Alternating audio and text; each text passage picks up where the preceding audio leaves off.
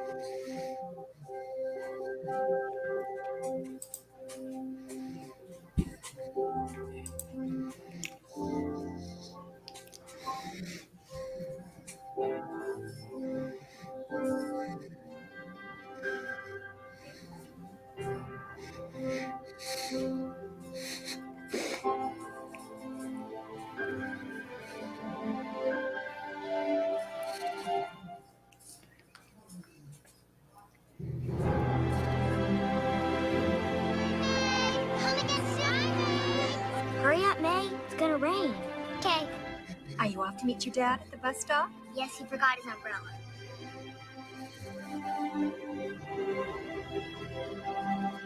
It's okay, May. He'll be here soon.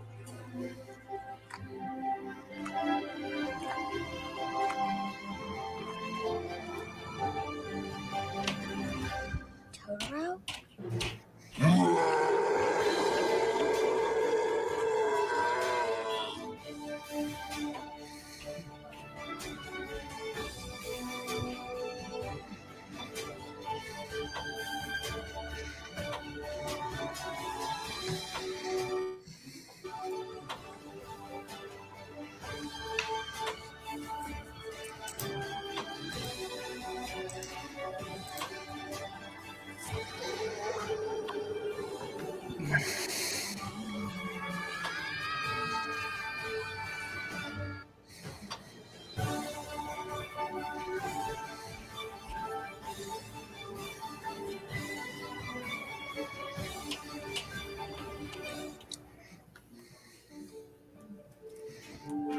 Thank you for watching over May and making us feel so welcome here.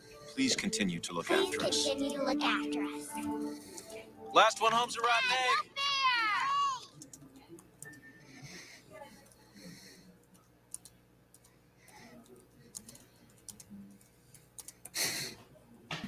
egg.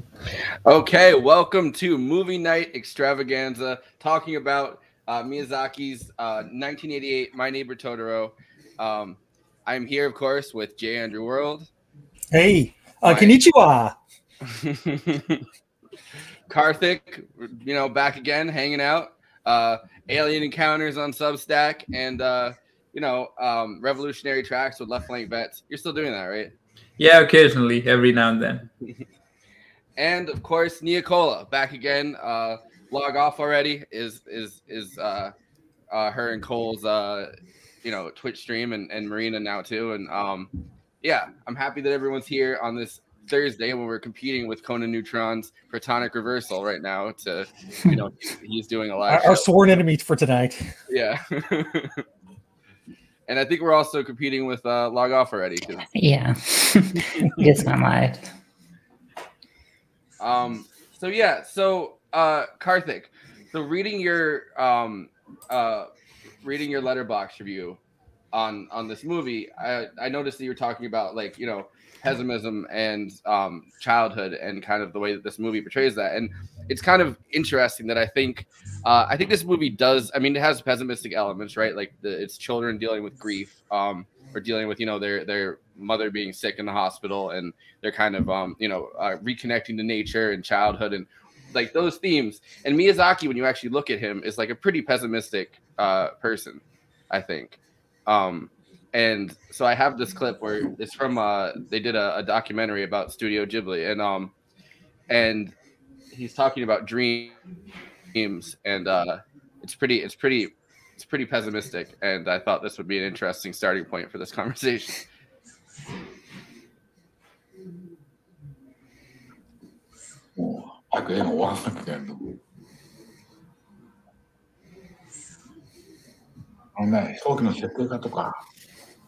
どんなにその時が善であると思ってやっても、やっぱり時代の空間の中で機械文明そのものの手先になるから、無傷じゃないんですよ。呪われた夢なんです。アニメーションもそうです。呪われた夢。呪われてる。今の人類の夢っていうのはみんな呪われてますよ、どっかで。美しく呪われた夢ってことが多いんですよ。金を稼ぎたいとかそういうのは全部論外。有名になりたいっても論外。そんなのクソくらいで。そういうことじゃない。映画が素晴らしい。映画が本当に素晴らしいのかどうかわからないじゃない。本当にきちんと考えたら、映画が好きだったのはただのそういう趣味でしょうっていう。かつてそういう映画が作られたことがあったかもしれないけど、今も映画の価値があるわけじゃない。多くはくだらないんですよ、僕らの世界は。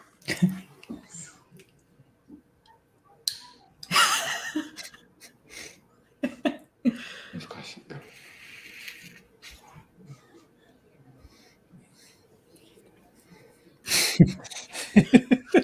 That shot at the end really does it for me there, because he was about to light that cigarette that entire video, and he keeps on pausing to like say one more thing, and then he finally lights that cigarette at the end of it. It's exactly the kind of stuff that you have to say before you smoke a cigarette. I think that's like exactly the kind of line of thought that goes in your mind when you light something that's about to kill you. A little bit more. Miyazaki cancels for smoking, folks. No, he's still alive though, right? Like, isn't he about to make a movie? He retires every 3 years and then makes another movie. Yeah, he says. Someone also mentioned to me today, and I didn't fully register this when I was doing the research for this, that his son tried to take on his legacy, and also became like the same kind of animation style filmmaker, kind of copied his style and everything. And he came out and like told his son like, "Hey, maybe don't make any more movies. Like, I don't think you're very good at it." Yeah, I've watched it. They were fine, but they weren't like, they were missing that heart and soul that makes Miyazaki film a Miyazaki film. Yeah. But Nia's got the Totoro going right there. Yeah, my little sister actually made this a couple years ago. She like sewed it together, and I just found it a couple days ago. So I was like, "Oh, perfect." That's so cute. That's pretty cool. Yeah. Is that like a soft kind of thing, or is it like a rough? Because I think the Beast is actually supposed to be a very fluffy, soft. It's like felt, but I mean, it's not fluffy. It's not like furry, but it's soft. Pillow-like. It's funny also that like it is supposed to be like a soft furry beast, because literally like Totoro is like troll, so like you know what I mean. So like that's the and I think that they were worried when like redubbing it in English that it was going to lose some of the meaning for what Totoro was supposed to mean in Japanese, but. Well, I mean, it's going to lose meaning anyways, because when we get films from, especially anime from Japan, there's actually a word for it where they actually like recontextualize everything for the audience. So they make it more Western. And usually that's with the subbed version as opposed to the dubbed.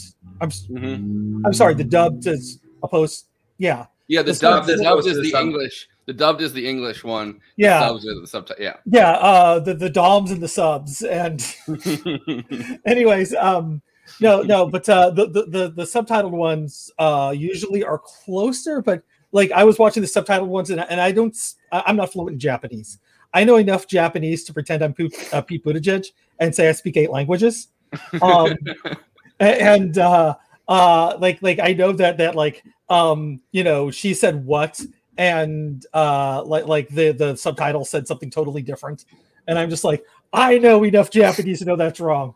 And there's a few cases like that, so I imagine like even the subtitles aren't necessarily literal, but I think they worked well enough, because like sometimes when you mean what, you don't necessarily mean what you mean. You mean it as yes.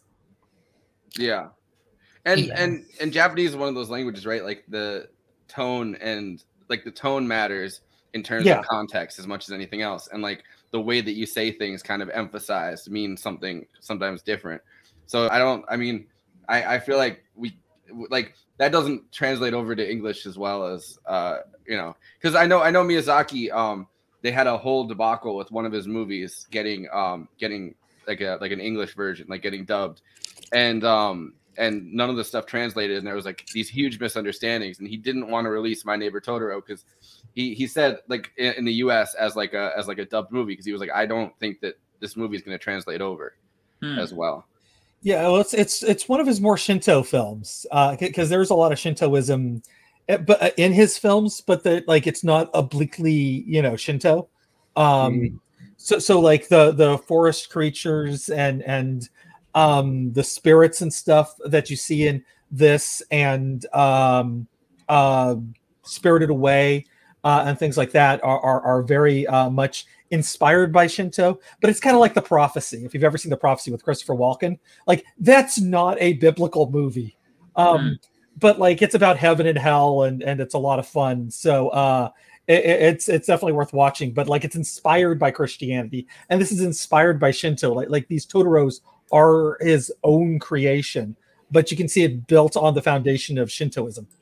Yeah, and there's the whole like spiritual connection to the forest, right? Like the forest spirits, they're giving them a greeting, and it's interesting. I think that it's interesting that like the dad seems to be versed in this, maybe like not quite taking it seriously because it's his kids being like, wow, we saw this giant Totoro in the woods, but like when he does bring them into the woods and is talking about the camphor tree and how like a giant tree shows him that this is a good place for his family to move, and the themes of it, I think, work really well with the 80s and what was going on in both Japan and here, where like this rapid industrialization, it was really starting to be apparent that like rapid industrialization was really starting to destroy things, and these policies are like leading to mass environmental degradation.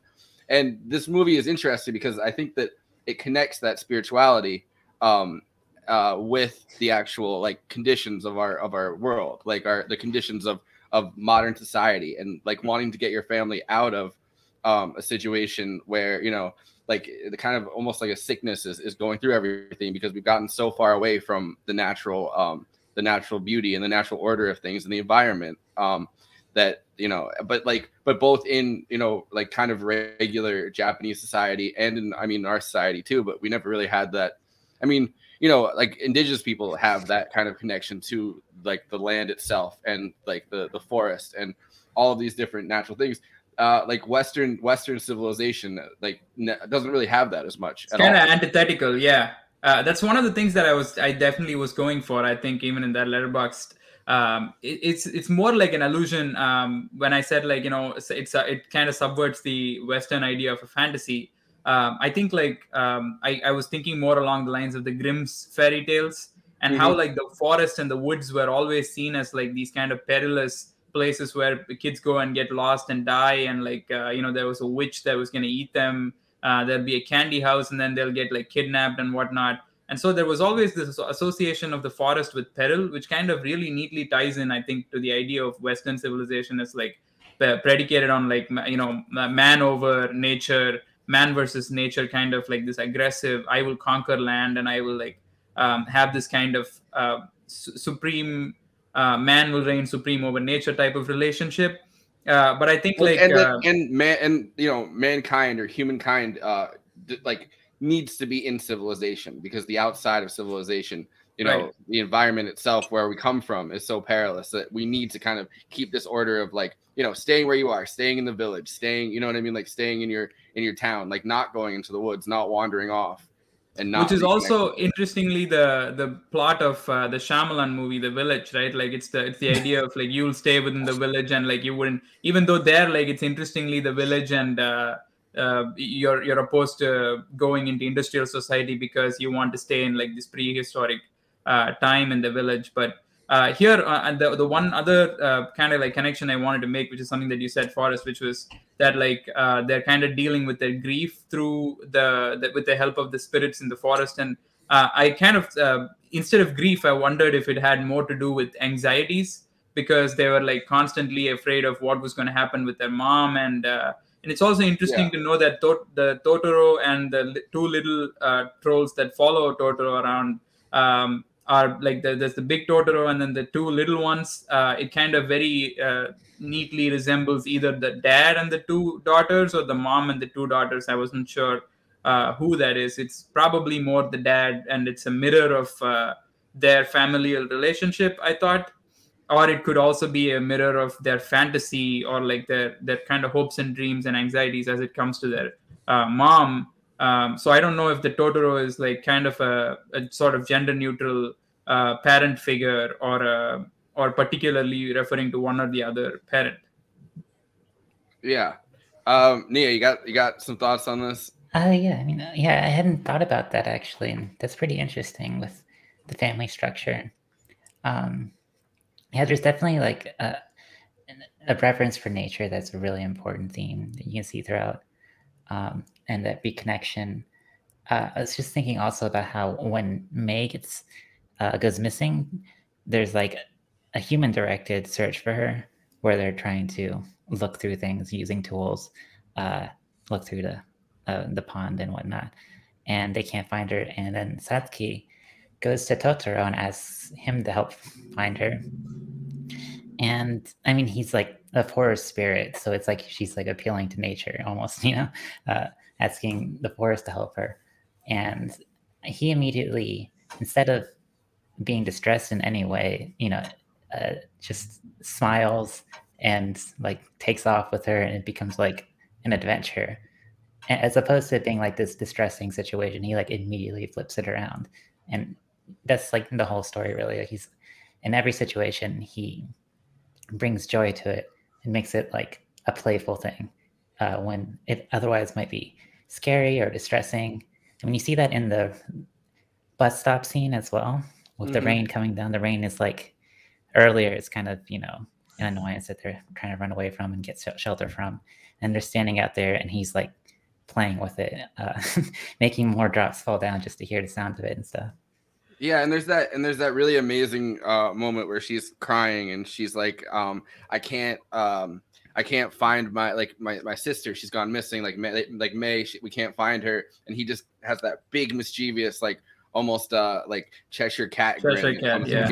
That comes across his face, and then he's pretty much like, oh, I know what to do, and then calls the bus, like the cat bus, which is like which we totally need more cat buses. Like, Biden's Build Back Better plan was put into action. We'd all have cat buses going through our neighborhoods. But you can only call them if you reconnect to the forest spirits. The other thing that I could also read, the relation, the Satsuki going and calling for Totoro for help. At that point, I also read as like one of the first moments in which she truly like submits to the idea of the spirit. Like before that, I feel like she's one of those typical older siblings who tries to be the kind of adult between the two siblings. Like she wants to be the sort of almost parent figure to May when they're playing around and all of that. And that was like the decisive moment, I feel like, when she kind of fully gives in to the childlike inner child imagination, which is what I was talking about, and how like that entire episode of searching as the adults do, like in the pessimistic sort of way where the grandma's praying and all of that's going on, where she goes and like they just find her in this extremely joyful burst of like adventure. And that's how they also go and reach the mom too, and they happen to even inspire the same kind of imaginative, like she says, like, I think I can see the two of them. And the dad also says, you know what, maybe you're right. And like in that moment, all four of them end up like believing in the exact the spirits and the adventure and the joyfulness of the whole thing, which kind of makes me wonder if like the whole movie is like an allegory for like finding or getting in connection, like getting in touch with your inner child for the adults, and for the child to retain that sense of imagination and playfulness the whole time. Like there is no need for any kind of pessimism, which is kind of interesting, like that it's coming from a guy whose view of life is like this bleak and pessimistic. Maybe that's where you derive all the sense of joy from. Yeah, and I think that well, it seems like a theme that Miyazaki talks about a lot in these interviews, where he's like, listen, he kind of reminds me of Zizek almost, and like he's radical pessimism. Like, you know what I mean? Like he kind of has this overly pessimistic view of the world, but like loves children and wants to, he's trying to like there's a documentary. I didn't get to watch it because it's like 2 hours long and I just didn't have time. But there's a whole I saw parts of it, and it's about like the kind of the fight to save Studio Ghibli, like because they don't have enough people working there. It's very funny that he's told his son to stop making movies because there's other clips where he's like, we need more animators that want to do hand-drawn animation. Like we don't have enough of them. They don't stick with it. And then his son does it and he's like, not you, but anybody else in Japan that wants to come here. And because he's very outspoken about the outsourcing of these animation jobs to China, to North Korea is a big place. North Korea is a big place. Yeah, there's a fantastic graphic novel called Pyongyang that came out a few years ago, where it's about an animation director who goes to North Korea to make sure that the production goes pretty well for this cartoon he's working on. He's a Canadian citizen, and it was basically his entire experience there. It's a wonderful book. Because usually you hear outsourcing, you think like South Korea. So that's no. North Korea has a large animation studio where you want to get it done dirt cheap. You go to North Korea. Wow, I guess I'm not.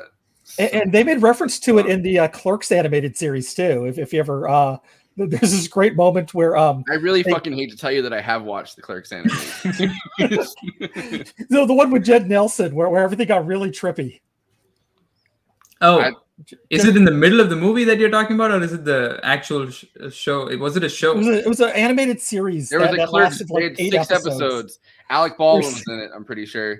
Yes, he was Leonardo. Yeah, he was the guy that ran the New Jersey town, and they made 6 episodes of it, and then everyone was like, "We don't want you to do this anymore." It was funny though. That shit was hilarious.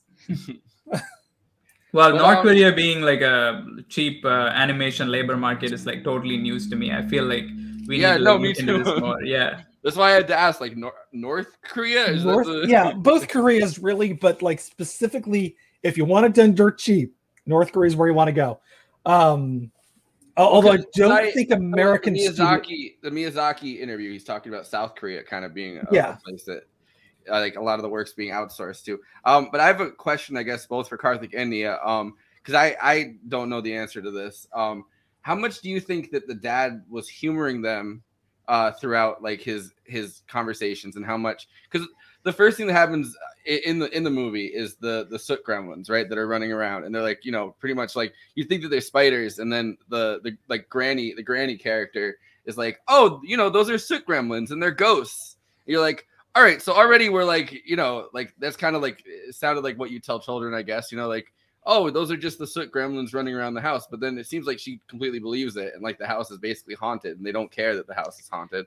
And it's like, okay, like I'll buy that. So there are ghosts in this in movie universe, and but then the dad seems to kind of go, oh yeah, well those must be the spirits of the forest, and he gives them this thing that sounds like what you tell children, and I don't know how much you think that he's kind of tuned into that and how much it's kind of just humoring whatever, the kids are saying. I couldn't really pick up on that. I feel like he's basically just humoring the children, like he's, as an adult, these are, I think, things that he heard as a kid too, and what explanations he had, and he's just parroting them. But the movie, they are like real in the sense of the movie, and that they're not just like the children's imagination. But I think, talked about how it's like about retaining your childhood or refinding your childhood to some extent. I think that is part of it, that the kids see these things because they have that sort of childhood spirit, and the parents, the older people have kind of lost that, but they could regain it.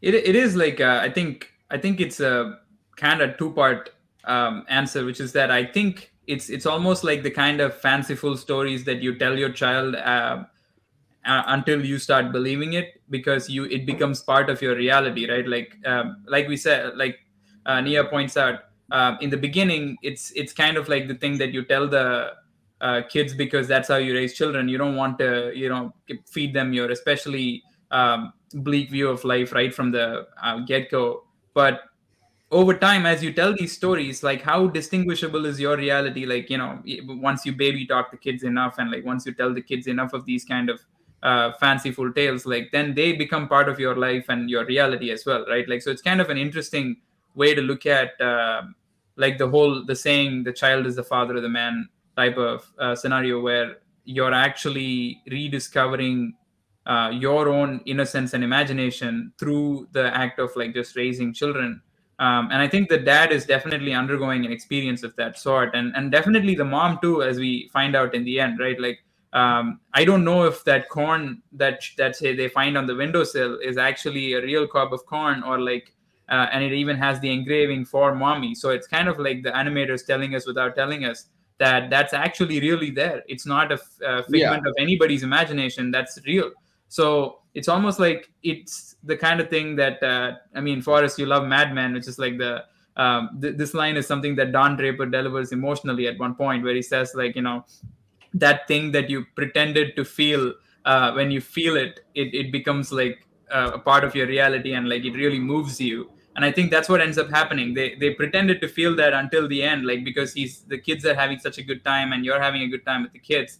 And in the end, I think like he starts feeling it too, and the mom starts feeling it too, and then their lives become a lot more colorful, I feel like.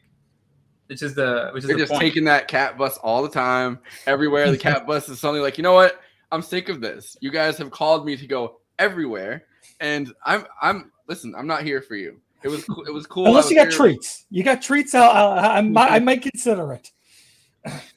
So, I'll ask you guys this question. Like the one scene which is very, I think, one of the most outlandish of scenes in the movie. I mean, there's several of them, of course, but for me, the craziest, which is like obviously the most magical of scenes, has to be the day like after they plant the acorns and the acorns grow into this huge tree. The first thing that I noticed, and I don't know, I was just talking about that with Nia, by the way, before you guys came on. I was saying that that's like my favorite scene. Yeah, and I mean, like, I don't know if you noticed that the question that I have is like, did you see that the way it sprouted, it looked like a mushroom cloud? And I was like, man, I don't know if he's like really just sneaking the imagery of the atom bomb explosion. But it's like in the opposite direction. It's actually a plant. It's an impossibility of like a destructive event can happen like that so quickly. But here it's like a growth of a plant, a tree at the same pace. And it resembles it. It looks exactly like that. And it also it casts this huge shadow and whatnot. And that's also, I think, the one event that is inescapable even to the dad, right? Because it's a direct view from their house. So obviously if that could sprout overnight, then he has to start believing the forest spirits, because that's not happening in reality, in his reality at least. Now, have you seen Nazca, the Valley of the Wind? No, not yet. Okay. It's an earlier movie, right? Yeah, it is an earlier movie, and just interesting fact about it before I bring up my point about it. Before he made the film, he made like 14 volumes of a manga to figure out what the story is. So like you can, I don't know if it's 14, but there's a lot of stuff you can dig into. But the reason why I bring that up is that a lot of that film was about nuclear war and environmentalism. And so it kind of makes sense that like that's in his blood, and also, I mean, just it, Japan never got over us nuking them for good reason. Well, so there's a movie that I haven't seen, but that was like kind of a similarly another animated movie that came out also in 1988, which is Grave of the Fireflies. Oh, so good, so good. And I was watching a video on Totoro, and they were kind of talking about how that movie obviously is like a very destroyed version of Japan, and this movie is kind of almost like an idealized, romanticized version of what Japanese society could be like. Rural again, connected to nature. You never really like as much as throughout this, it's implied that they kind of decided to get away from the university system and, like an overcrowded, almost, part of Japan that was industrialized, and they decided to move to the countryside, which, I think a lot of movies kind of cover that. That's never really touched on. Like that's so it makes it interesting when the tree is kind of like a mushroom cloud, and you know, the mother is sick, and part of me has always wondered if, you know, the mother being sick has to do with, you know, cancer from the radiation that came from you know, the Hiroshima and Nagasaki. In my baked state, I thought she had AIDS, and Yeah. I was very stoned the first time I ever watched this movie. It's the prologue to Rent. I thought it was cancer too when I like first saw it. I thought, I mean, I saw it when I was a kid. Originally watched it a bunch when I was a kid, really. Yeah, me too. But apparently there's a novelization, and it's tuberculosis, which actually Miyazaki's mother had tuberculosis like at the time, so he was like dealing with that in his own life. So I mean, a lot of the story is really a reflection of his own struggles. Well, Also, I mean, that's true with all of his movies, but yeah. Apparently the dad, what's his name? Whatever it is, he looks just like Hayao Miyazaki's father. So like, yeah, it's very much like an analogy for his own struggles with anxiety and grief, I guess. Well, not grief yet, but really like the stress. Yeah.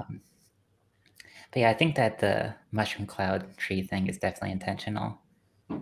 Either way, and it kind of, the way it grows is like an explosion, and it's like, if you take it as being like sort of a representation of hope, it's like almost like an explosion of hope that happens. And in that scene, it happens very quickly, but they're prefacing that with them saying like they didn't see any growth for a long time beforehand. A major theme you see is these acorns from the beginning throughout the whole movie is acorns, and how they're like kind of, they look like gold, you know, like the way that they're depicted, they look like treasure. And I think, you know, they kind of represent growth and change, but also how growth happens slowly. You have to have like hope. You have to like maintain that hope and that faith. And that scene, I think, is sort of like just after a long period of hoping, you see like the fruition kind of explode all at once. Yeah, and that's what I always found so beautiful about that scene, because like, you know, being a kid, I think, and like being really frustrated that things end up taking longer than you expect them to, and kind of like the world is you know, somewhere where you want everything to happen right when it happens and it doesn't, and you can get very despondent, you can get very frustrated with that as a kid, especially because time seems to, I think, take longer. And it seems like throughout this movie, whenever they kind of have an absence of hope, like May is lost and you know, no one can find her and everybody's looking and the worst could have happened and she has to travel. And like, even for an adult, you know, Granny says like it would have taken like 3.5 hours to walk to the hospital, which, I mean, I don't know, I've walked longer than that, but you know, whatever. Just 4 years old, Forrest. So, but you get, you know, like when you're a kid and you know, like I had time periods where like I'd be on a trip back from a vacation and like I remember like my mom's cell phone died and she was on in a different car than we were coming back from a vacation, and it feels like always the worst could have happened and you're so scared that, you know, you can't get in contact with somebody, and these feelings I think are like exacerbated by being a kid. So I always found that scene so beautiful, that like finally that frustration and like feeling like, oh, well, maybe, you know, and they're at that position where like the mom, like they keep, you know, extending the mom's stay in the hospital. And it's like, you know, she's never going to come home. And it feels to me every time I watch that, like it's such a hopeful scene. Like all of a sudden they rush outside and they don't even believe that it's happening. And the next day the you know, the plants have sprouted, and although I would have been disappointed it wasn't a full tree, but whatever. But yeah, I just always felt that scene was so strong. Well, I also think that scene is a metaphor for how baked I was the first time I watched the movie and the mother surviving. It's like, you know, oh no, there's a sprout of hope in there. Not a nuclear bomb. Yeah, You know, like anachronistically, I watched Totoro after I had seen already this movie Bridge to Terabithia. I don't know if you've seen that. Familiar. Yeah, in Yeah, which I watched it in middle school. I remember being very sad about it. yeah. I mean, like I was probably we read the book when I was in middle school, and then we watched the movie. Yeah, I was in like 7th or 8th grade. I was probably in high school, closer to high school, I think. That was when it came out. And I watched Totoro like very recently, actually, not too long ago, and I watched it again just now. But I felt like every single instance of every time that they get lost, or every time that May trips and falls in the forest is very ominous, because like we kind of are reminded of the fact that she's still a child, and like all of them, I mean even Satsuki towards the end. And that's what made me think like, and there's a whole theory of this on the internet circulating. I don't know if you want to get into it, that like the entirety of which Studio Ghibli actually put to bed. So this is kind of no point talking about it, but it's supposed to be about like that Totoro is an omen of death, and like the two kids are actually dying at the end of the movie, and that's what's actually happening, and they become spirits themselves, etc. Shinto heaven. That wouldn't make sense for the entirety of the movie, which is about connection to childhood and connection to kind of like the spirituality of it's about dealing with heavier things as a child. I mean, that's really what the movie's about. And it's death is pretty heavy, but like so is a mom being sick in the hospital, dying of cancer or AIDS or tuberculosis or whatever it is. So yeah, I mean, like especially after watching Bridge to Terabithia, which is like a story in which the entirety of the fantasy is finally, I mean, like I don't know if I'm spoiling it for anybody, but like it's entirely revealed to be a fantasy, because the girl is actually dead right at the beginning of the movie. And something I was kind of like worried, and I was dreading that it was something like that, and that this would be the only reading of it, but. It's incredible that like that's one of the reasons why I also felt like it was kind of subversive, because a lot of fantasy in the kind of, at least in the Western tradition, seems to have on its flip side this fear of mortality, and like that you would lose the child would actually slip and fall, hit their head and die, because it's so easy. And Miyazaki does tackle that kind of fear, I think, and the Grimm's fairy tale kind of things, and like I'm pretty sure it's Spirited Away, where the parents turn into pigs, and like that's a little more. I mean, it's also very Shinto, but it's this beautiful fusion of ideas. Yeah, but so I think that he does tackle that kind of fairy tale, I think, within that movie. I think that's not what he's trying to do in this, but like it is interesting that he has the range. He has the range, folks. Yeah, and Princess Mononoke, also kind of it's a Princess Mononoke is a weird animal, because it has those Shinto influences that Miyazaki grew up with, and like he's like a goes to shrine on Christmas kind of guy, which is I don't know how to really like translate it into anything else, but wait, is he going to be talking to James Lasseter in that? That's kind of I don't know if it's our guy. So nice. this is he was up for they gave him I think he had multiple Oscar kind of wins, but I think this is the one where they gave him like the outstanding achievement one, which is like, oh, we skipped you at an Oscar. Like it's usually not the one that that you want to get. You know what I mean? Like but I think it's that one, but this is a clip of him talking about developing the characters for this. In Totoro, My Neighbor Totoro, is this based upon an old folk tale? The legend of these creatures that are only seen by children? トトロはですね、トトロを作りたいよりも、自分が今まで無視してきた日本の自然に対する感謝と愛情を表現したいと思って、そういう映画を作りたいというのが出発点だったんです。バス停でお父さんが帰ってくるのを待ってると、横に不思議なものがやってくる。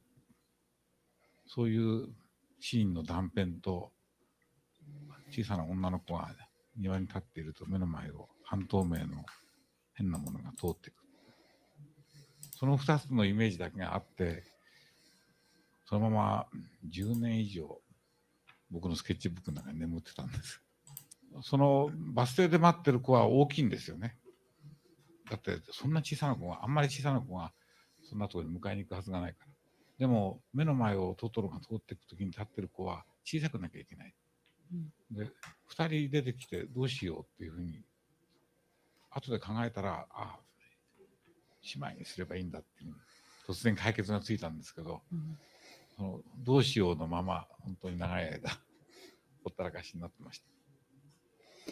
でその10年間の間に随分自分の家の周りを歩いたり他のところ行った時にも風景を気をつけて見るようになりました。それでこれはひょっとしたら映画に使えるんではないかとか、そういうことで随分いろいろ食べましたから、なかなか企画が通らなかったんですが、企画がなかなか通らなくてよかったんだと思いますね。キャラクターに関しては見たことないもんですから適当に書いてただ賢いんだかバカなんだかわからない大きなもので、それで、いるんだかいないんだかわからない、そういうものを作りたいと思ったんです。スタッフが描くときに物を見てる目を描くな、どっか遠くを見てるのか見てないのか、そういう目を描くようにっていつも言ってました。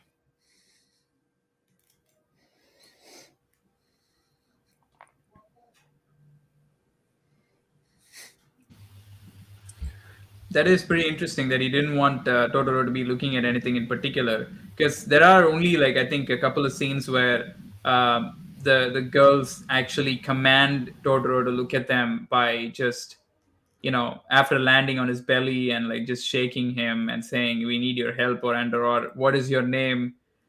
Even then, I think like he kind of looks like he's looking far away. That's true. Yeah, whenever I draw, I always try to make sure, like, you know, people's eye lines are focused at a certain level at some, you know, or it's something, you know. I can, if I want to, I can draw eyes to make it look like they're peering directly into your soul. Yeah, that's the beauty of like being able to animate, right? Like you can't get an actor to do that 100% all the time, but you can get an animated character to do that every time. I mean, Christopher Walken, though, he's always peering into your soul. Al Pacino, yeah. I think like a lot of guys that I can think of, a lot of actors of all, I mean, like all ethnicities, all genders, of course. Like even Denzel, I think like is somebody that he's always got that 1,000-yard stare, though. Like I mean, that's just one of his trademarks. That 1,000-yard stare, which is always incredible when he pulls that out. But that's just like one of his go-to bag of tricks that makes a Denzel movie, and I love it. No, the Simpsons kind of uses the thing where characters have the eyes facing in two different directions, and they're not quite looking at you. But they use it a lot of times to like show a character's feeling extra crazy. They have like Marge will be looking in two different directions at once or something, and then yeah. It's also fascinating that he doesn't talk about it, but it's like in every analysis, it kind of like it's inescapable. How I mean, there's of course the literal cat bus, but there's also like Totoro himself or itself looks like a Cheshire cat in many occasions, and like I don't think we should be assuming Totoro's gender or that Totoro has. Yeah, I don't think so. Yeah, I think we shouldn't be. That's one. Well, they them is their pronouns. Yes. I agree with that. Yeah. But that said, like, I think it would be, I don't know what I kind of lost my point, but I was just trying to, I was trying to understand, what basically, man, I just like, I don't know what I was talking about. In fact, it was 1 second ago. I think the they them point correction just like totally threw me off because I don't know why I assumed Totoro's gender before.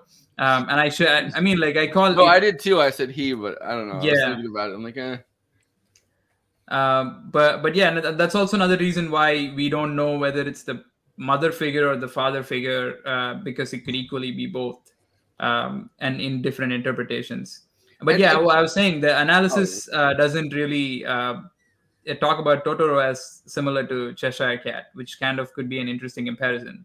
Well, the cat bus is definitely inspired by the Cheshire Cat, Alice in Wonderland thing, which is interesting. That so I saw the most awkward. I mean, every fucking British interviewer that talks to someone from like anywhere in Asia is extremely awkward. But there was this British on the BBC. They did a thing with Miyazaki, and the guy's like, "So you've been called the this is the worst question you could fucking ask Miyazaki if you know anything about it." But he's like, "You've been called the Japanese Disney," and Miyazaki just instantly bristles because of course he does to that question. But it is, I mean, as Disney movies are kind of an iconic, not Disney himself, but like Disney movies are kind of like an iconic look into certain styles, right? Because they all have different directors, they all have different people working on them, and they're just these snapshots, I think, of time. Sometimes not good times, like the Jim Crow Dumbo characters. But anyway,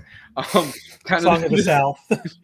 This snapshot of time, and in a similar way, I think that My Neighbor Totoro and different elements of Miyazaki movies kind of serve that function. Like they kind of capture a certain aesthetic and essence, and like this it's timeless, but it also, I feel like, is expressing like a snapshot in a moment, rather than kind of being tethered to I don't know exactly how I want to phrase that, but I think Miyazaki films like work on multiple levels where we as adults can watch it and get just as much out of it as when I showed this movie to my children. Who process it on a whole other level, and also are just like, "Oh, Totoro cute and dad high." No, it wasn't the same time. But Nia has to leave at 9 to go interview a porn star, which is probably much more interesting than interviewing on this show. So do you have final thoughts on anything you wanted to bring up that didn't get touched on? Let me think about that. I guess basically covered everything. Yeah. Like in that interview, he was talking about the reverence for nature and stuff. Yeah, that really comes out as a theme. And yeah, I think dealing with distress and with problems in your life, he basically has like two main solutions in the movie, which are like your family as well as a connection to nature. And the cat bus. Yeah. And like, I guess you could say that retaining your childhood is like a third sort of solution, but it's all kind of like tied together. And like that, the connection to nature, I think there's a big part of it as sort of like being part of something that is greater than yourself, being part of something that is going to continue growing, that is consistent over time, that you can have faith in, basically. Yeah, I guess that's all I have to say on that. I guess one thing that I'd add to your final thoughts, planting the acorn, like, the environmental movement is taking off across the world, I think, around the same time that kind of this beliefs about nature are. And it's interesting that I think it takes a different form in the West, especially in the United States, because obviously there is the history of indigenous people having a really beautiful connection to nature and every living thing, like, within society, and retaining that despite like literally a genocide that we waged against them. Like, those ideas kind of still come through. But in Japan, like, the fact that they still have this connection, like Shintoism and this connection to nature and the spirituality really that comes with the environmentalism. So, it's not just like, well, we need to, because I feel like the environmentalism in the West, and especially in the United States, is like incredibly lackluster. Like, it's like, why don't we save the trees? And then this is like, no, we have this historic connection to the trees and the forest and this rural culture that kind of comes with that, and this much more simple way of being. that, you know, is historically what we're doing. This is not historically what we're doing. Industrialization, ripping things apart, destroying nature in this way. Like that's not what historically we've done, and literally is antithetical to the spiritual values, I think, that we have. Mhm. So yeah, like the Western environmentalism is very liberal in the sense it's very individualist and about how you as an individual live your life. And the 80s Miyazaki, 80s Japan, like that was a time when that sort of individualist mentality was taking over in their culture. I mean, things used to be very different, and that became the main mode of thinking in that time period.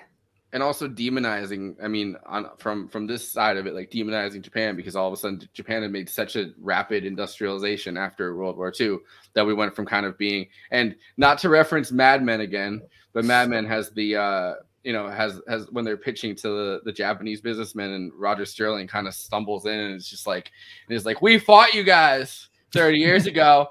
But but that rapid industrialization, the fact that there is such a long history and spirituality that you can kind of call on and be like, this isn't who we are, because with the US, that has always been who we are. Anglo-US culture never had any connection to the land, because everybody was coming here from various places across Europe being like, well, I don't want to be over there anymore. Can I push some indigenous people out and create my own homestead that has no actual connection to the land, but land as property rather than land as collectively utilized resource that, you're actually honoring, because you're living off the land as much as the land is kind of living off you. I think this movie is beautiful for that reason. Something that's I would say significantly it makes your point is the concept of the ark as something that you are saving all of the animals and all of civilization. They get to decide which you choose to save, etc. All of the beasts and all of them are loaded up on this boat, and that's all you have, right? It's almost like you're completely distrustful of the idea of the earth supporting you or subsisting you, but you have to make this boat, the bullshit that you built. And I mean, I'm not deriding any particular culture or anything like that, but the concept itself, I feel like it's pretty, in a way, it's kind of it's full of hubris, I think. And that's one of the important things about industrial society itself. And one of the ways in which Japan kind of got beaten out of that hubris was through brute force. I think that that's something that they would, I don't know if they naturally arrived at that as much as the fact that this is a post-nuclear apocalypse scenario for them. And I kind of you can't see Totoro as anything other than that in any or any of the Miyazaki movies or any anime for that matter. It's all all there, all the time. It's omnipresent.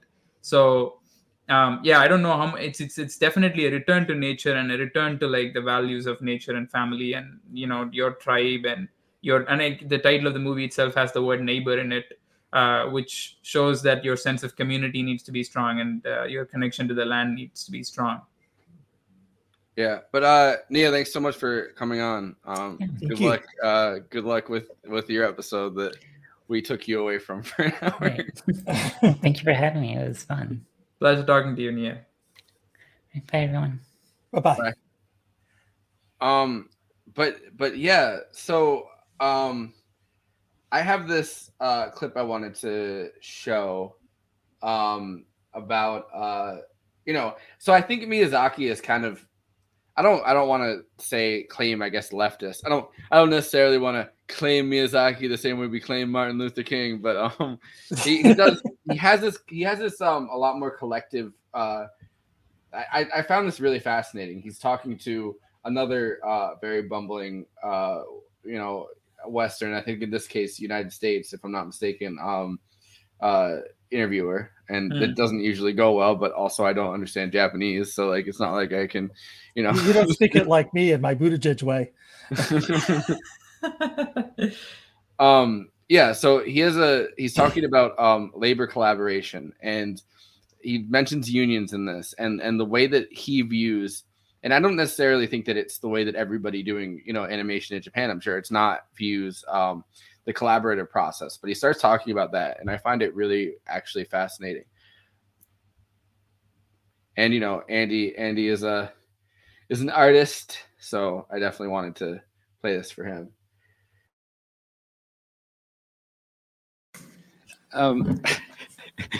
I know you have said in the past that one of your goals in making your animated films is to give children a kind of dream or the power to dream. And I wonder if that goal has evolved over the years, or if that's something you started with from the very beginning of making films on your own. 方向は変わってません。というよりも、僕は自分の映画というよりも僕らの映画という呼び方の方が好きなんです。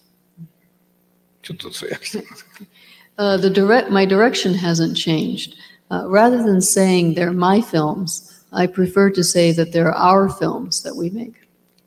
その僕らというのは今のジブリのスタッフのことを指しているわけでもないんです。もっと前に自分が20代に仕事を始めたときに、そこで出会った人間たちと何とかして今の自分たちがやってるくだらない仕事じゃなくて本当の映画を作りたいと思ったその時の僕らなんです。ほとんどの人間はもう仕事に携わっていませんけども、やはりその時の気持ちが今自分の中で僕らの映画っていうふうに言わせてるんだと僕は思ってますけど。And it's not necessarily that I'm thinking of my current staff when I say our films. I'm thinking of the people that I started working with in my 20s.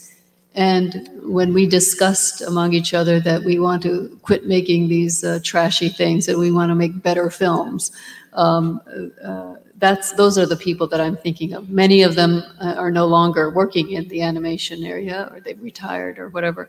But it's those people, my old colleagues, that I think about when I think that I'm making our films.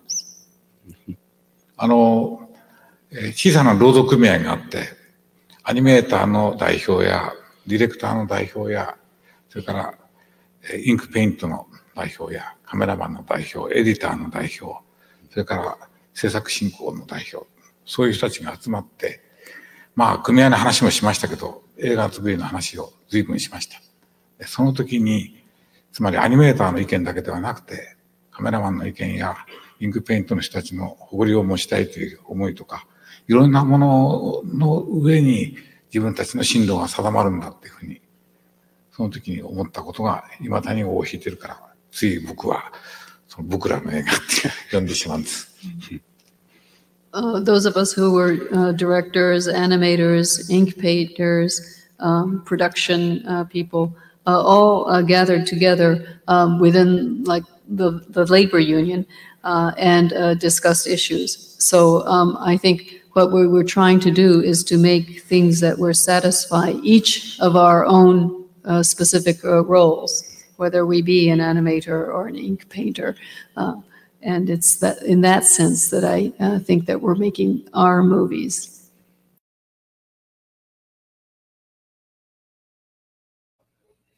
Nice. I know a lot of in Japan, like comics are also made with a group of people. Like by the way, he thinks that people need to stop making manga as movies, like as animated movies, which is another funny clip I was going to play for you.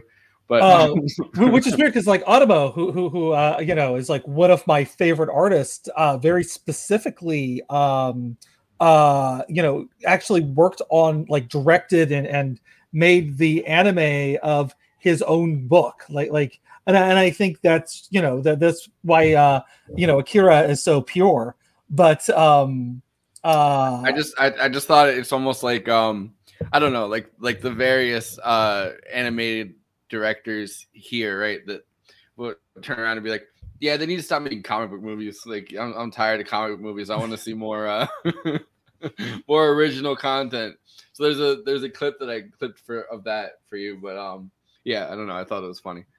Yeah, no, but it's but the thing is though is both like mediums are done collectively. So like in manga, the mangaka will like draw just the figures or whatever, and writes the stories and have the speech bubbles, and then another artist will come in and who just Write does the buildings. stories, got the speech bubbles. Exactly, and he froze up there. That's great. Yeah, did I freeze up? I'm on terrible Wi-Fi. I'm literally next to my fucking modem, and I have good Wi-Fi. And my Wi-Fi is every time I start streaming, just decides to fucking crap out on me. It's probably like use a cable or something like that. That probably I should start doing that. It's I literally moved my setup downstairs to have it next to it. I wondered if the translator was unsure of the word, and that's why she paused in an awkward way. But she definitely had a very awkward pause when she said the labor union. It's like I don't know if that's like something. Well, I mean, Amy Klobuchar does not like labor unions. Yeah. One thing I think is that I don't know. To stick up for the translator, for my fellow white American, to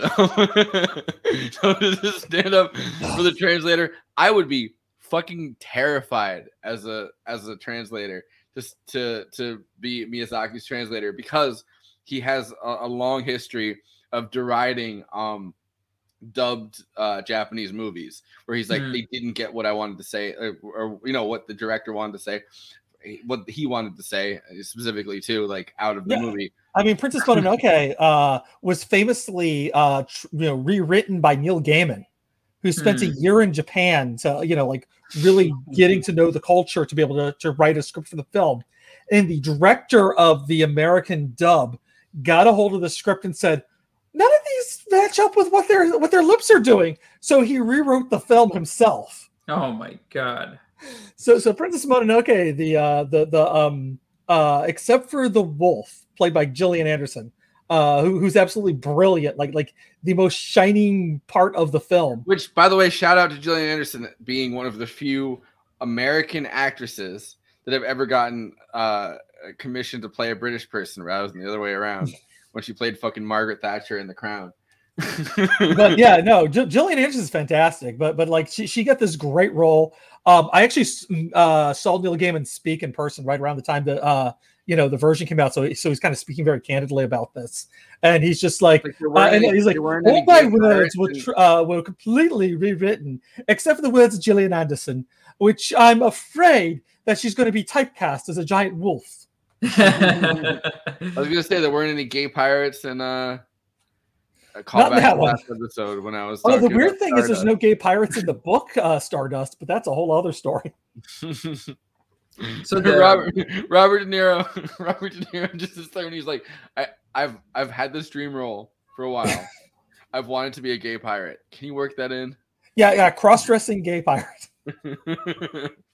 I think I always will remember Howl from Howl's Moving Castle as like voiced by Christian Bale. I don't think it's like even possible to think of Howl as. I mean, I haven't even heard the Japanese voice for Howl, but like I feel like it just got immortalized as like a Christian Bale voice for me. I mean, especially after like hearing his double voice performance in Batman and as Batman and as Bruce Wayne. Yeah. It's kind of almost like my mom. I mean, I've talked about. Well, you can see one of her pieces right behind me over there. My mom's like a multimedia artist, and she's really actually conquered several artistic mediums, I think. But when I was a kid, one of the ones she was really into is she wanted to be an illustrator, and she she created like a bunch of children's books that. She didn't end up publishing, but she was really into Neil Gaiman, but she was also really into Miyazaki films. So I watched all of them a bunch of times as kids, and like I feel like I think it was Princess Mononoke that probably traumatized me, because that's the one with the heads, right? There's like a bunch of heads that get. Yeah, that's a dark movie. That one's not made for children. Yeah, so because I remember watching Spirited Away a bunch of times. I remember watching Howl's Moving Castle, and then I remember. Man, how young are you? I went on a date with my wife to see. I mean, we weren't married at the time, but we went on a date to see Spirited Away. Like, what are you, 8? Well, it came out in 2001, right? 2004, I think, yeah. Oh, Howl's Moving Castle. One of them came out in like 2001. But yeah, I think that was when I first started. Because I know Mononoke came out in 99 in the States. It was like 2001, 2002 when Spirited Away was released. And I don't remember Howl's Moving Castle, but I do remember I won an advanced screening. So like I got to see it a week before everybody else did in this country. And then wrote a review for a sci-fi magazine. Very cool. So yeah, you can find it on SF Review. Wait, which qualified as sci-fi again? Which of the movies qualified as sci-fi? Of his movies, though, I mean, honestly, most of them are fantasy, but I would say Nausicaa of the Nausicaa of the Valley of the Wind, which is a mouthful. But that one is definitely sci-fi. The others are hard, fantasy. Yeah, I feel like he's more like a surrealist. Like he strikes me as a surrealist rather than like as a full-blown fantasy filmmaker, because like his stories are like very interestingly, very firmly rooted in the ground. I mean, like no wonder he's talking about labor issues and all of that, right? Like because he's like not really departing the reality in which he lives.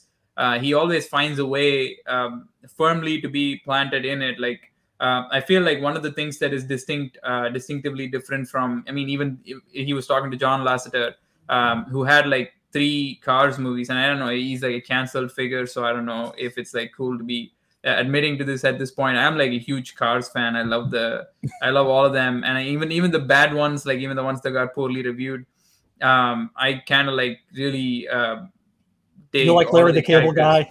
The character, the Mater Tomater is like someone who I just like absolutely enjoyed as a kid, and I love Lightning McQueen. But that's how I feel about Tim Allen as Buzz Lightyear. Oh, okay. Yeah. Not in the same. I mean, Tim Allen is not canceled in the same exact way, though. I mean, Tim Allen is probably because he's like a Republican and whatnot. Well, he said at one point that this is 1930s Germany because he's a conservative and people don't like his stuff because he's a conservative. It's 1930s Germany. Yeah, I mean, wouldn't he like that? No, just joking. But more like James Lasseter, where I mean, all the movies that he has been associated with. I assumed that he was the Nazi in that scenario because all of the stuff that James Lasseter has been associated with, in a kind of way, I mean, do have like that sense of childlike wonder in them, and especially Cars. I mean, if you read Roger Ebert's review. He feels like literally one of the reasons why I also felt validated about my interest and love for Cars was how rave reviewed it came out by Roger Ebert. Like he just like said some of the coolest things about it. He didn't like Legend, which is our last episode we did. He said, and this is my favorite Roger Ebert quote I've ever heard. And my mom the other day, I was talking to her about I think it was when I was watching the Legend video of Siskel and Ebert, and she was like, "Do you remember when I used to say that you were eventually going to be just like Roger Ebert?" And I was like, "I just said the other day, one day I'm going to be the leftist Roger Ebert." Like I posted that, and she was like, "You are, don't worry." But he said, it's an amazing quote. He said about Legend. He said, "It's one of those movies you either get into right away or you don't," and I didn't. My favorite Roger Ebert quote. I think interestingly about either Cars 1, no, I think it's definitely Cars 1, not 2, because Cars 2, he actually said some even cooler stuff. But Cars 1, he said like John Lasseter sounds like a guy who is in touch with his inner child, which is, I think, I mean, I don't know if that's like, in a way, it seems a little naive to be applying that label to Miyazaki, because like he does seem to be an extremely comfortable person in his own bleakness. Which is why I feel like in his case, the optimism might have a far more radical sort of tinge, as we see. Like it is actually rooted so much more firmly in reality. It's not escapist at all. He's not looking at this as like a sort of way of running away from the problems that they have, but to actually have these be creative solutions almost, like, which is kind of what is interesting, I think. Yeah, I'd agree with that. So this is the manga and animation clip I wanted to play for Andy.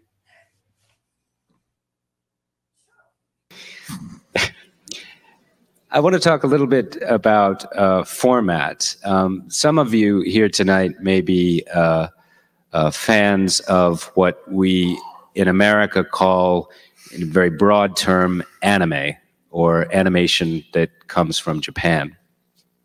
Yet, as many of you know, most anime films are based upon manga series or graphic novel series. And yet, Miyazaki-san has more or less abandoned that approach, basing a feature film on a manga, and gone his own way, developing his own ideas as original feature films. And I wonder why have you chosen to do that? 漫画の面白いものは漫画で見てればいいんじゃないかって。それをアニメーションにするっていうのは、なんかそこでこう確かに付け加えることはできるかもしれませんが、やっぱり何か、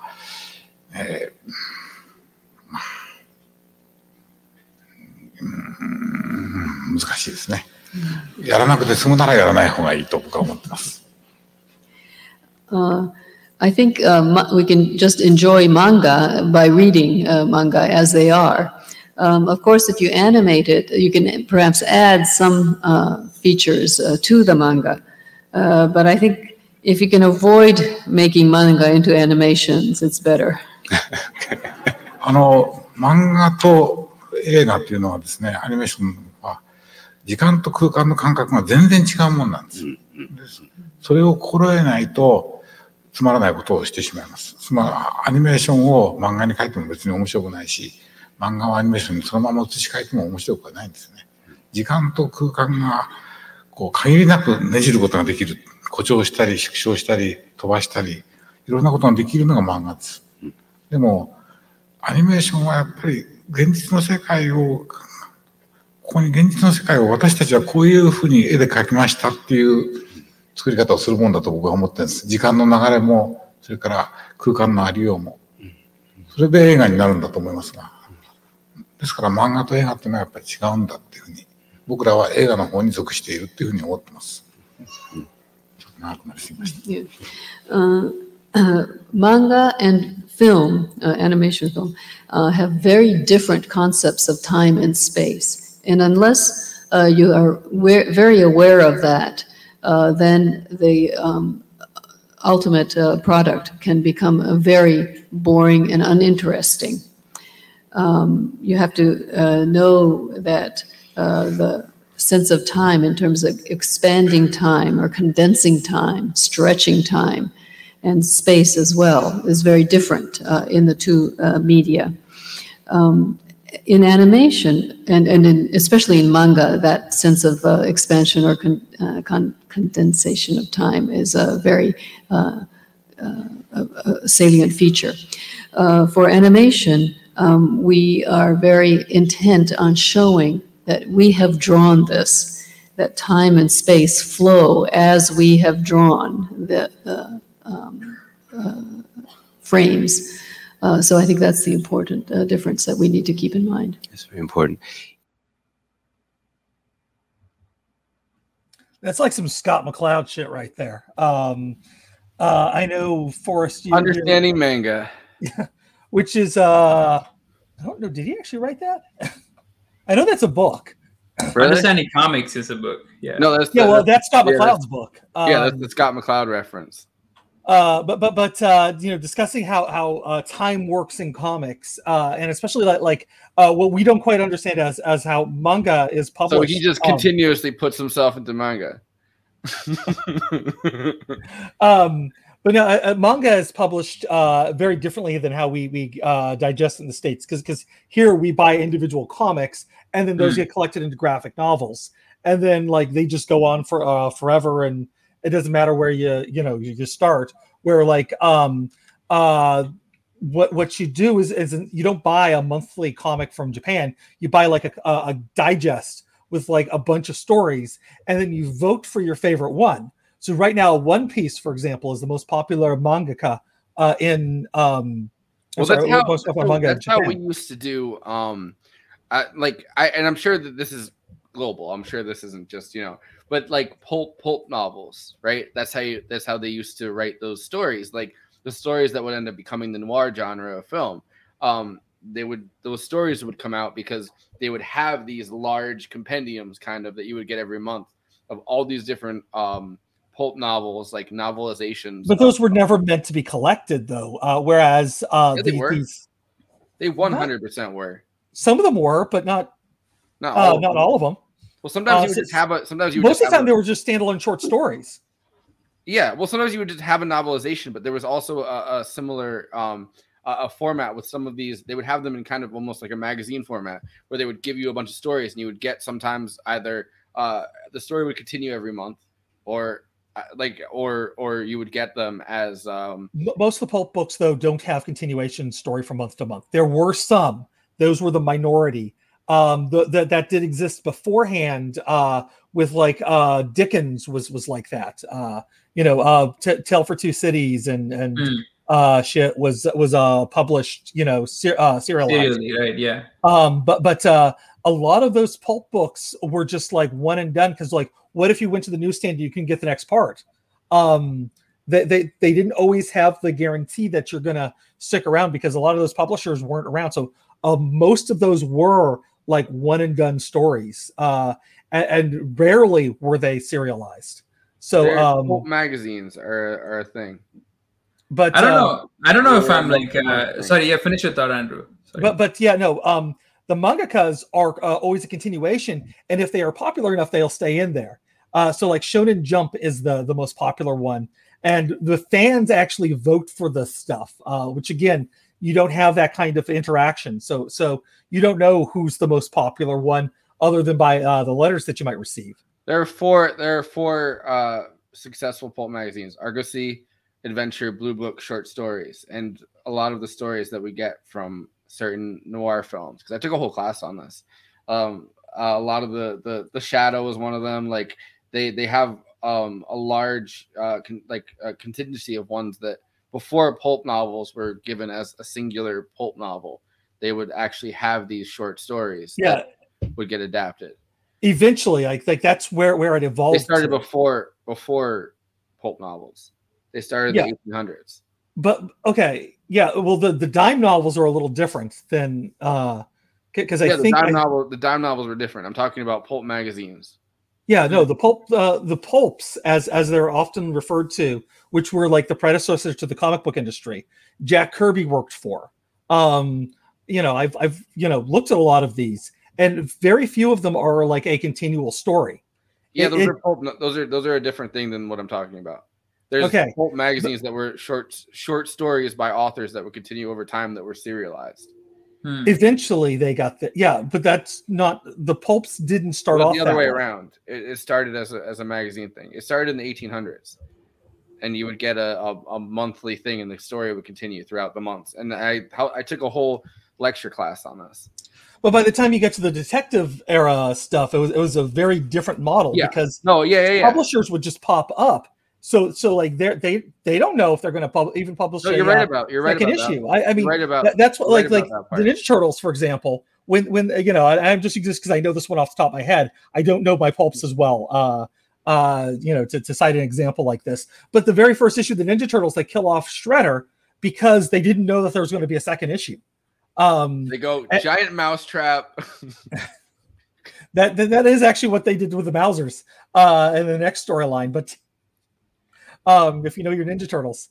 The only reason why I'm pushing back on some of this is because I took a class, and I know that the professor. Yeah, but also like I've been like, hey, you should watch Movie Night Extravaganza. You should watch Movie Night Extravaganza. If he ever does, and I look like I don't know what I'm talking about. I actually, I wonder if we're talking about two different types of pulps. We definitely are. I'm talking about like the Shadow, like Amazing Stories and Weird Tales. A lot of them are one-offs. A lot of them Yeah. are one-offs. I mean, But, like, the stuff they're- that you know, yeah. like connected to comics, which is what most people refer to as the pulps Well, nowadays. it wasn't just that. There was a whole bunch of different kinds, but like stuff like The Shadow that were serialized, they would continue. And I was just looking at But it again, like online. a lot of these, like they were short stories up until like they, you know, for a while too, because that's also how people bought them, because they, you know, in the 30s at least, where like, you know, comics kind of came out of, people weren't always going to have that extra dime to buy the stuff. I mean, you know, 30% of the population. I'm talking about like 40 years before that, starting in the 1800s, like in the 1890s, there were these like serialized pulp magazines, and then they became these standalone stories. Which is where comics came out of, which is what I'm talking about. Yeah. So what I was bringing So when people talk about pulps, like there are plenty of you know, YouTube channels like FizzFop, for example, is a great one that goes over a lot of the pulp stuff. You know, and he does do stuff from the 1800s, but he mostly focuses on the characters that were popular in the 1930s and 40s, which is what today we tend to really think of as from the pulps. But then there's also Amazing Stories and Weird Tales, which were also short story sci-fi. You know, birthed science fiction and modern horror. And they also ended up kind of becoming like this almost and this is later, but they ended up becoming almost like what we think of as like airplane books, like, you know what I mean, like they would have the books that you'd like buy at the airport or something. You're like, oh well, I have a book now to read on an airplane. So they went in all directions, and it's kind of crazy because it's kind of one of the first iterations of like mass entertainment. But the big difference is that they didn't have that voting that manga has in Japan. Like people aren't like saying, "Oh my God, I love you know, I love and I'm just blanking on the big one there. One Piece, is that what you're... One Piece, yeah, One Piece, which is like the most popular. And people, you know, vote for that every month, which is, you know, why we know which one's the most popular, which one's the second most popular, because it's voted on, and that one wins every single time. And so the studio that One Piece, and one of the interesting things about the mangaka who creates One Piece, he actually, when he publishes the books, which is what we usually see in the States, he actually takes the time and has his people redraw parts of it. But like their stuff in the in Shonen Jump is usually like much cruder. So you know, interesting. You know, we get the polished version basically. Yeah, it's kind of like I also noticed that Miyazaki is, I don't know if Miyazaki stuff also became manga or like how he feels about it, or if he's also created, but it seems like the shot making in all of his movies, but more so in this one, is that there's a lot of still like images in which the character like has a brisk sort of lively motion, like either crossing the frame like this, or like, you know, going up and down, or like diagonally cutting the frame. And I think that a lot of the manga, at least like comics that I know of, and like that have been translated into the screen, tend to have a lot of abruptness in the shot switching itself. Like I feel like he has a lot of long shots. So I think that in general, it's almost like Paul Thomas Anderson making a film with a lot of smash cuts. I don't think it's gonna work, because like that's a guy who sets up a shot for like 10 minutes at a time, and you know, or like sets up I mean, like even Paul Thomas Anderson wouldn't make sense in this respect. I'm kind of blanking on who could be an analogy in like actual filmmaking. I mean, like Chloe Zhao certainly does that with Nomadland. Right. Yeah. Yeah. I mean, she has like long tracking shots. Yeah, definitely from just you know, one off the top of my head. Right. But wow, but I wonder who has like climbing on some rocks. But I wonder who has like this stable it's a gorgeous shot. film, by the way. I just have to say, for all I hate on that film fucking constantly on the show, and it's a gorgeous film. It's absolutely shot every like, and she's kind of dressed very neutrally. Like her clothing is very neutral when she's in the desert, and and it's still shot beautifully. Yeah, and also like the lighting that they get, because like it's just after the sun goes behind the horizon line, so the colors on the landscape are washed out, but the sky is like on fire, and so you have this wonderful contrast between the two. I hate just how fucking nicely that is shot. Yeah, I mean, like, there's never been a more beautiful film about poverty, right? Like, that's the whole point of it. But that said, like, I was wondering, like, just to be on the topic, like, Bezos money, y'all.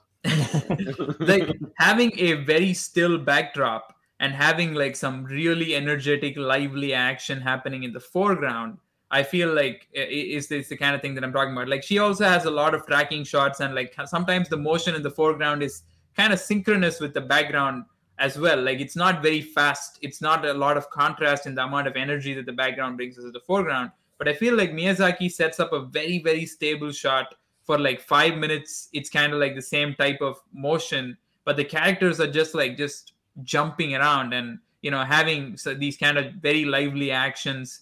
And I don't know if that'll like necessarily translate very well if you were to draw that as a storyboard. So I actually wonder how his storyboards would look. Well, I mean, Nausicaa of the Valley of the Wind. You have a perfect example right there. Talking about his storyboards. I said, you want to see a clip where he's talking about his storyboards?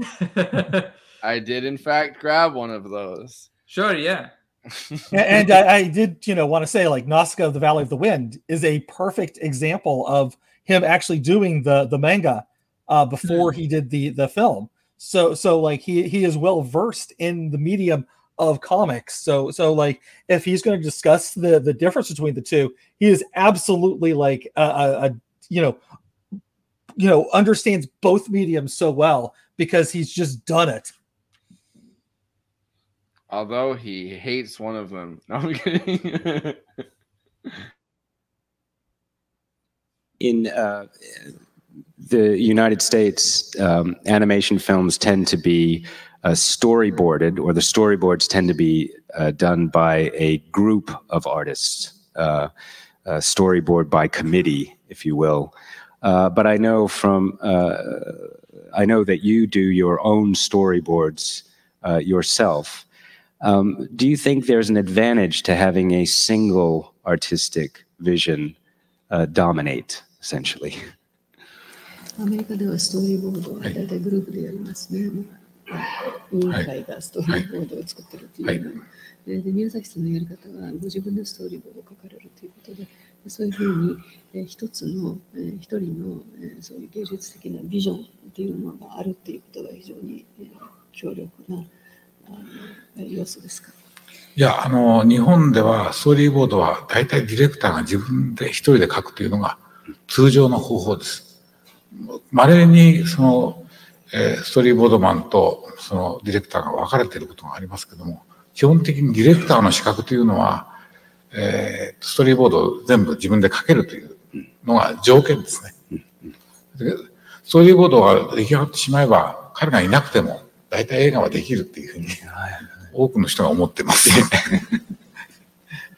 In Japan, it's a normal method to have the director draw the storyboard. Occasionally, there's different people working on it. Somebody who draws the storyboard, and somebody who directs the films. But that's not the usual method. And in fact, it's almost a condition to become a director, to be able to draw the storyboard. So if a person can't draw a storyboard, then he'll be thought of as being unnecessary to the production of a film, even though he is the director.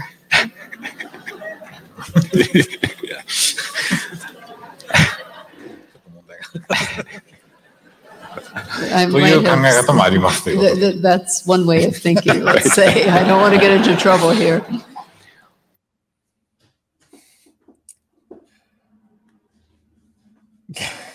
I like the fact that we could all feel like Pete Buttigieg and understand Japanese with every time he said storyboards. But I mean, it's interesting, the relationship, I think, between number one, kind of his way of thinking about filmmaking, like his way of thinking about the collective understanding of this as he says, kind of in the other clip, like our film, but also kind of the understanding that like one person is going to be creative master. And storyboard by committee fucking sucks. Storyboard by committee, like in the US, is not a good system, I don't think, a lot of times, because a lot of the jokes and like, you know, comments and lines have to be storyboarded to the point where they're toothless. Like, you know what I mean? Like, it's definitely hard to create a film that speaks to everybody and isn't just kind of referencing other things. So I find it, you know, his kind of definition of the roles that people play within, because I think these clips are, I don't remember if they're back to back or if they're kind of a little bit, I think they might be a little bit separated. The one we watched before that about when he's talking about I think it's an interesting question about like the development of a film itself, and like, because storyboard by committee in the United States a lot of times has to do with money and like, you know, everybody kind of having a say, because it's the same thing with like sitcoms, like where everybody in the room kind of has a like, oh, you want to make a joke? Well, everyone's going to dumb down your joke until the point where, you know, the dumbest person in the audience could understand it. So it's like, I don't know. So that's what like makes I feel like I'm gonna go out on a limb and say that he is kind of being a little bit of a diplomatic person. I think that he probably wields a far tighter control than he's letting off. It's extremely unlikely that I think like to have the kind of consistency that he has. I mean, like, I don't know to what extent the Pixar movies are, you know, in a sense, a collective project. Well, actually, I know the answer to that one. Mm-hmm. When Steve Jobs founded Pixar, he put the bathroom in the middle of the building so everybody would have a chance to meet. And oh God, I fucking hate this story. But his whole idea is like you know, people would like meet by the bathroom and have discussions about what it is they're working on. Which is a weird way of like manipulating employees to bring stuff together.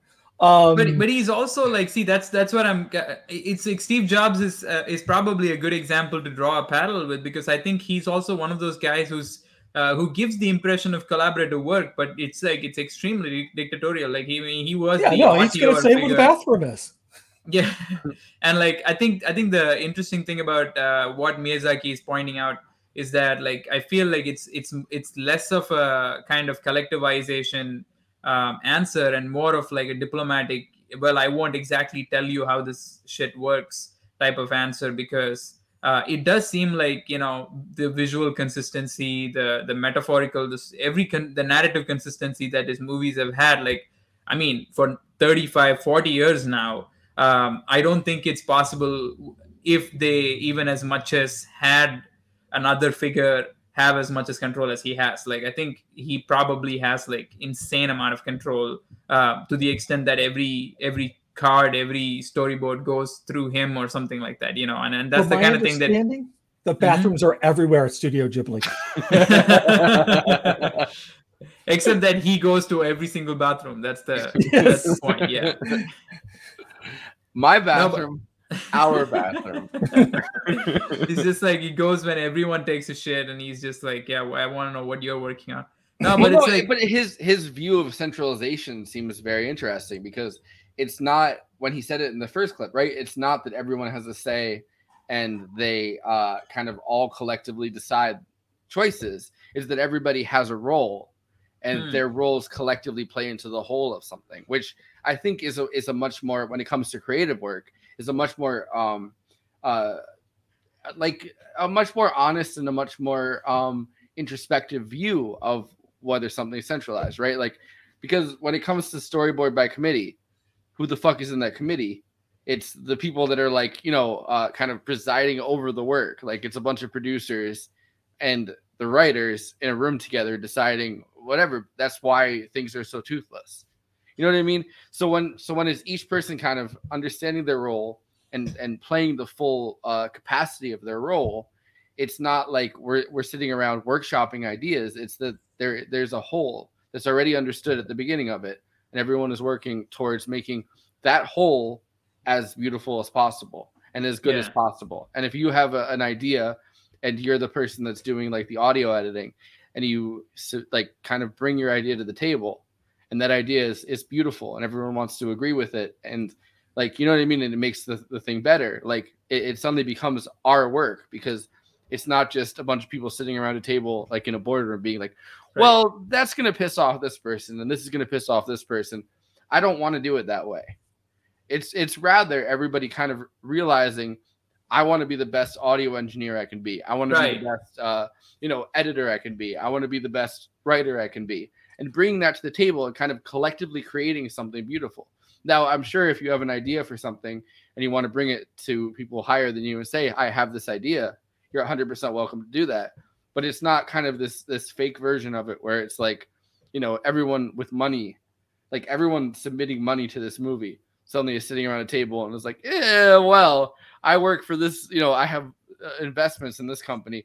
I don't think you can make that McDonald's joke, which is what, storyboard by committee is. Right. No, of course. Yeah. I mean, like, to that extent, I think you're right in that, like, everybody can probably weigh in that capacity, but like they cannot weigh in from the capacity of like having a corporate sponsor, etc. That much integrity, I think he absolutely, it's exactly what he's saying. But I'm pointing out the fact that like I don't think there's a single shot or a single frame or a single even image that can go on the screen if this guy hasn't okayed it. I think that's the kind of thing that I'm talking about. Like, I think even in egalitarian creation, that would be the case, right? Like the idea that something is egalitarian, the idea that it is kind of collectively decided on. It doesn't mean that hierarchy in that sense will be abolished. Like, it's that everybody does have their ideas taken in, and everybody does kind of have their ideas considered in their own capacity, and then creating a whole piece kind of comes down to like you kind of have to buy in to the person at the top of it. I don't think that you can really create. I don't think that egalitarian creation in the sense of like everybody says, hey, I don't like this, and then that has to all automatically, like, you know what I mean, like then there's a vote on it. I don't think that kind of creation works. I think you have to kind of buy into the fact that somebody as kind of a genius creator, as Miyazaki I think is, like has to have the final say and has to kind of create the overall idea of something that everybody then collectively is bringing their best to. And I think that for leftists, for socialists, like this is a conversation that does need to be had at some point. Because at some point, if everybody in a place has their has equal say, that doesn't necessarily provide a good product in the end. And it kind of ends up the same way with even with like unionization and the way that that's going to work in the end. Like you're going to have to create, like you're going to have to all collectively decide that somebody is the person that that is part of the collective like bargaining in a certain situation. Like there always is going to be somebody that kind of everyone like decides democratically that this is the final the final person. Yeah, you decide on the process and you make sure that everybody's aware of the process and this is how things work and we've got to do it like that. Yeah, I mean, I can get behind that. I wonder, like, I mean, we should probably like do something of his at some point. But like, I've always wondered that the kind of distinction between Miyazaki and Satoshi Kon, who's younger than Miyazaki, and like I feel like the kind of movies and the kind of concepts that both conceptually in terms of the narrative and in terms of the filmmaking and the shot selection.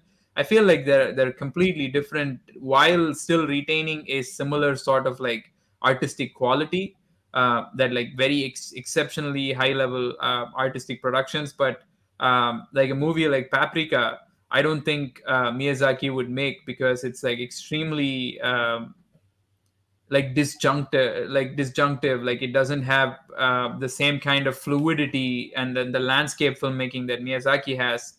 And I wonder how that, like Satoshi Kon would approach, like storyboarding and shot selection in that sort of way, because the shots, as I said, like that kind of, he has more of a tendency to be even okay with like smash cuts and kind of, you know, more abrupt scene changes and things like that, which Miyazaki kind of maintains a more flowy narrative. Yeah, I mean, I haven't seen that, but I'd be willing to do an episode on that, like, and talk through that and talk through the differences. What's this movie again? Paprika is like, and he also made famously, I think, Tokyo Godfathers. That's like supposed to be the big movie. Oh yeah, I know that one. Yes, that's a beautiful movie. It's been ages since I've seen that one. Paprika is like, to me, a far more accomplished version of, you know, Inception and Dream as reality, and like filmmaking that concerns like dreams and interpretations. In a far more like skillful, masterful way than like Christopher Nolan can even dream of. And like that's why when Inception came, Inception was like basically a 3-storied building compared to like Satoshi Kon's Paprika, which was like all over the place. Like and yet there was such a coherent logic also. I'm watching the trailer right now. It's beautiful. This dude just like split into two and then exploded into butterflies. It's an R-rated movie also. Yeah, I mean, like Miyazaki, I don't think has ever made like an R-rated movie as such. Yeah, Mononoke was PG-13, which is probably the closest he ever came. That's like the darkest he'll get.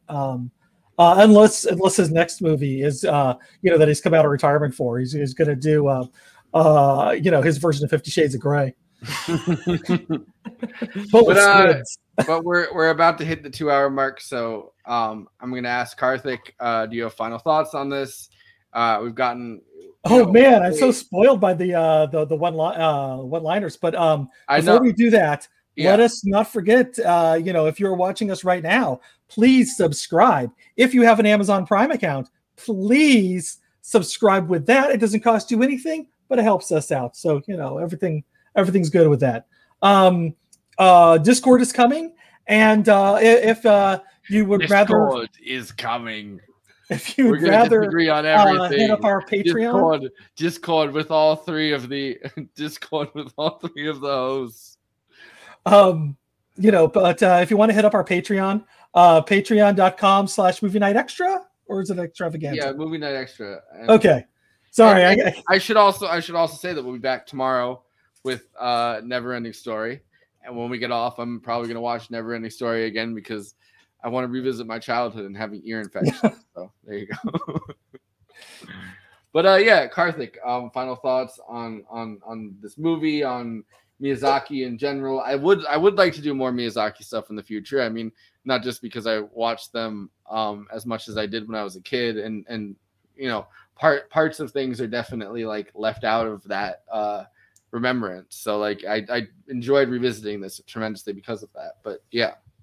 I think thanks for having me on, of course, and I think like I would love to be part of any Miyazaki discussion, and I mean like if you decide to do Paprika or any of the Satoshi Kon movies, that'd be pretty cool as well, because it's like an R-rated Miyazaki. What would it be like? I mean, like you don't even have to look any further because he is right there as an example. And I don't think Miyazaki would make an R-rated movie because I feel like his audience, he wants a more universal audience, as is evidenced by his universal message, which to me, I mean, like interestingly, I can't believe that like he actually takes such offense with translation or dubbing, because I think it's very rare that you find a filmmaker or an artist in the vernacular to be as translatable as Miyazaki is, despite and I think that's largely because his images do the talking, it's always like been fascinating to see the interpretations of Miyazaki in juxtaposition with like a Western version of the story, where I think Totoro is like definitely got lots of Alice in Wonderland in it. He made Kiki's Delivery Service is supposed to be Sabrina Teenage Witch, there's a lot of parallels, and also it's a completely different treatment than like anything. It's a slog. I'll be honest with you. That one is like one of the more boring Miyazaki films. Granted, I've not seen the subbed version. I've only seen the dubbed. So there could be a difference in the with the translation. So yeah, and nobody plants a single seed.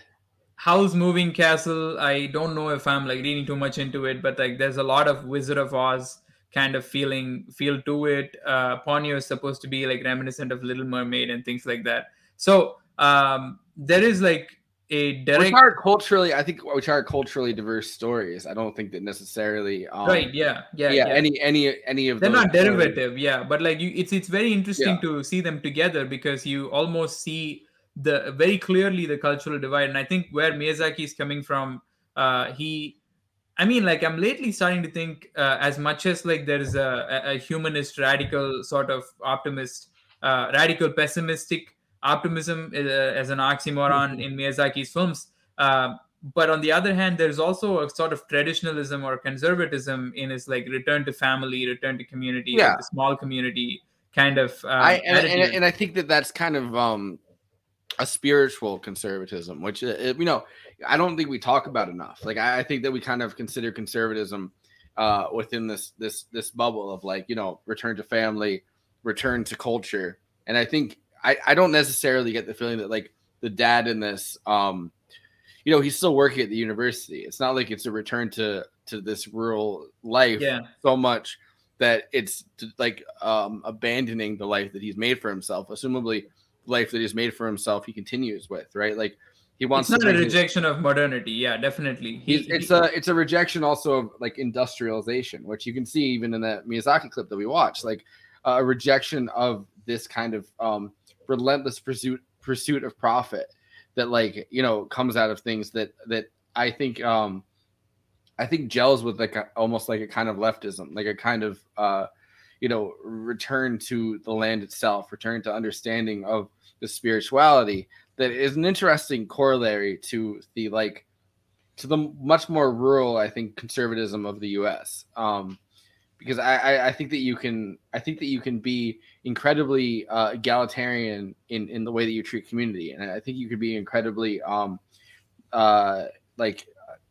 progressive in the way that you kind of treat the people around you and the world around you. Like it's not like they're returning to a place that their family is from, right? Like they're returning to a place that they've never been before. They're like, well, let's buy a house here, which is it's an interesting acceptance of the society around you as kind of all encompassing, and your own position in it or your own location in it, and not so much rooted in a place or like in tradition that you yourself kind of overbear on the people around you in kind of like this conservative way, but on just the idea that like industrialization itself kind of has taken us away from this feeling of this environmental conservatism. I'd say like this idea that we need to be back in nature, but not necessarily the nature that the nature that like for generations we've been plundered. What I think is also the flip side to that, which is what is interesting about Miyazaki, and I think his surrealism in general, is that the child leads the adult, and I think that's like something. It's the opposite. I don't know if it's like it's a little flippant for me to be saying that it's the opposite in Western kind of fantasy, but in large part I think it's like either escapist and or a sort of child becoming an adult kind of narrative that is prioritized. But I think in Miyazaki's case, and it's the case of a lot of post-colonial kind of fantasy also I've like seen where the younger kind of inhabitant, the younger resident of community, the child tends to have more of like optimism, more imagination, and more kind of like new ways of thinking that can be nurtured and cultivated.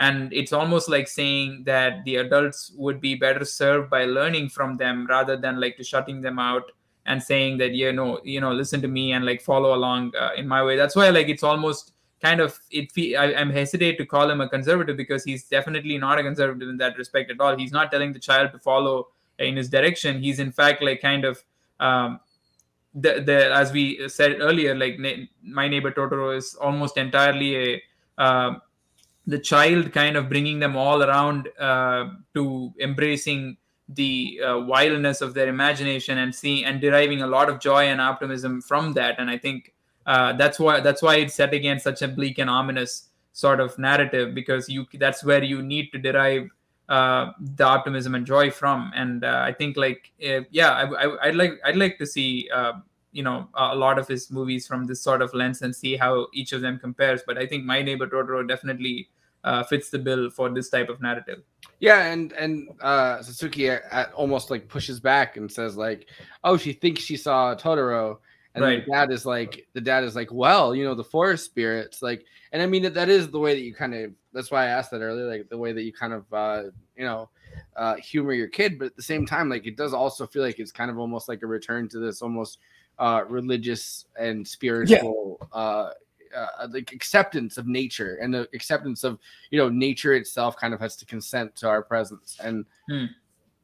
And Shinto actually does believe in the spirit of the nature, like different. I